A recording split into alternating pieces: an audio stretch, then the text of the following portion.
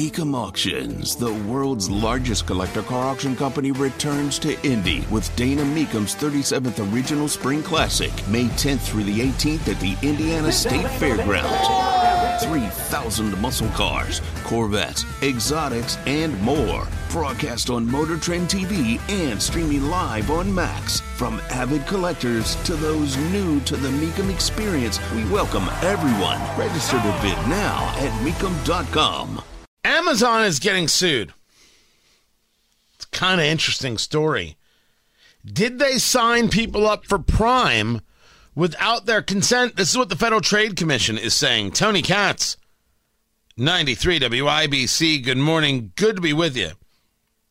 The Federal Trade Commission is stating that the people over there at Prime, at Amazon Prime, utilize deceptive designs to trick millions, they claim, of consumers into enrolling in the program. And that the ability to purchase items on Amazon without subscribing to Prime was more difficult. And they were sometimes presented with a button to complete their transactions, and it did not clearly state it would also enroll them into Prime.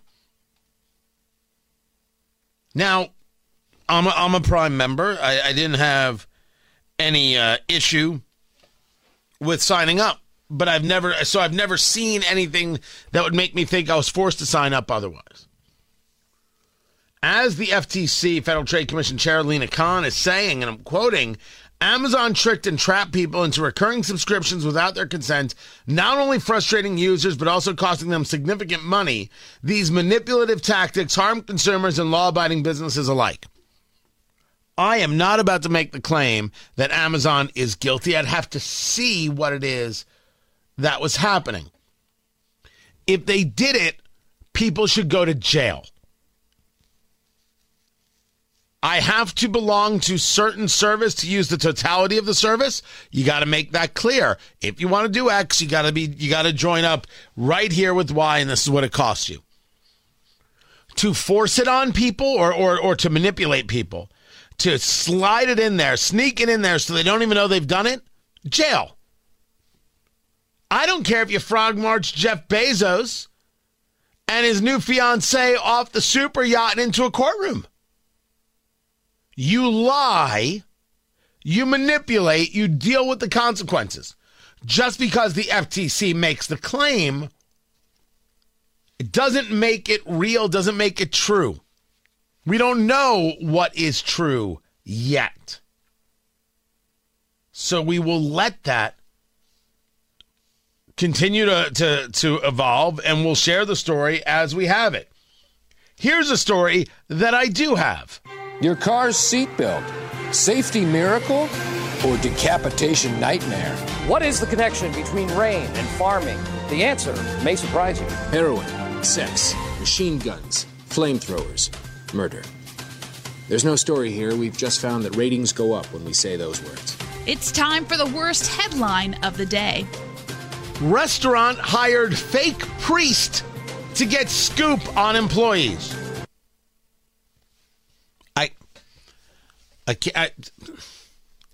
I don't know why people are like this. This is a true story, as reported by News Nation. The owners of Taqueria Garibaldi. Taqueria Garibaldi. That is not the mix I would have expected. They brought a fake priest into the restaurant. The priest is asking questions like, have they stolen from the employer? You ever been late to work? Done anything to harm the employer? Have any bad intentions toward their employer? How does this even happen? Are they pretending to be a customer? Hey, I was put on staff to make sure your soul is okay. It's very, very weird. But they weren't a priest. The priest is a fake. And they were just trying to get the scoop on employees so then they could leverage this information against the employees. Meanwhile, these people were investigated by the Department of Labor. They denied employees overtime pay and that they paid managers from the employee tip pool, which you cannot do. Tips go to the people who are supposed to be tipped. Don't put yourself in that place to take tips. Don't do it. There's no good that can ever come from it. And even if your state were to allow such a thing, there is no way that you would ever have employees who want to be around you or work for you if you put your hand into their tip jar. I could think of nothing more ridiculous. Bad business. So after these guys were found guilty of denying the overtime, the owners were ordered to pay $140,000 in back wages and damages to 35 employees. A fake priest. People have free time, man. They're thinking in a way I'm clearly not. I don't know how they get the time. I don't know how they get the ideas. I really don't. And then, of course, there's the story of lab-grown chicken. No, God! It's right there. No, God, please, no! No! No! No! The headline reads, U.S. approves chicken made from cultivated cells, the nation's first lab-grown meat. You know what? I didn't do that right. Let me try that again. Your car's seatbelt, safety miracle, or decapitation nightmare? What is the connection between rain and farming? The answer may surprise you. Heroin, sex, machine guns, flamethrowers, murder. There's no story here. We've just found that ratings go up when we say those words. It's time for the worst headline of the day. U.S. approves chicken made from cultivated cells, the nation's first lab-grown meat. That is gross. Agriculture Department giving the green light to Upside Foods and Good Meat. That's actually what they're called. Upside Foods and Good Meat. Oh, I'm sorry. They're two different firms. Sorry. There's a firm called Good Meat. Oddly enough, Matt Bear owns a small share. They've been racing to be the first in the U.S. to sell meat that doesn't come from slaughtered animals. Sell cultivated or cultured meat. There is an upside to this.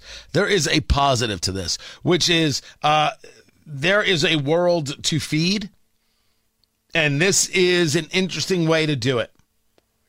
The downside is that this is as close to Soylent Green as you get before Soylent Green. People have been working on this, focused on this, wanting to build this. This is very different than, let's say, like, for example, Beyond Meat, which is not meat. This is meat. This is the manipulation of the materials, right? This is meat that comes from the cells and then it's lab grown. That's what's happened. So there's a big difference between the two things. So my advice to you is enjoy it if you like it.